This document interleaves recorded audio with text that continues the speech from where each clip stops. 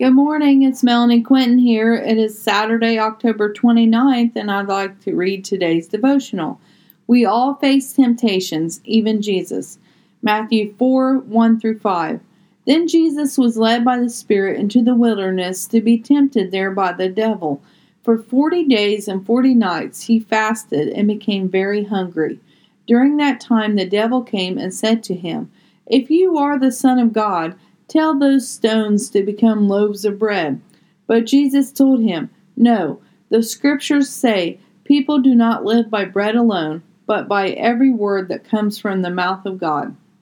No matter who or when we are tempted, we need to hold on to the word of the Lord. Can you imagine no food for 40 hours, let alone 40 days and 40 nights? Jesus had great strength to resist the temptation from the devil.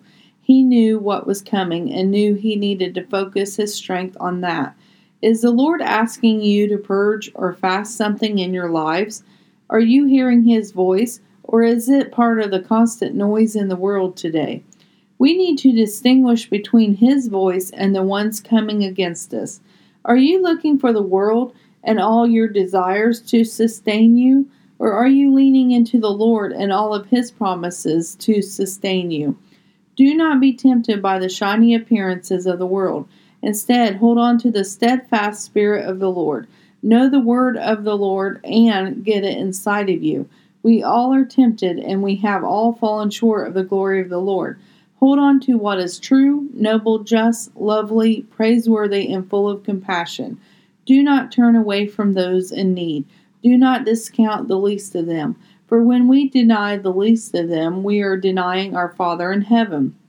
Each of us are going through some journey that keeps us wondering, is all of this going to be worth it in the end? The truth is, Jesus said, there will be trials and tribulations on the earth. Don't fear, because I have overcome the world. Trust him today. Have a blessed day, inspired by God on 10/29. Thank you.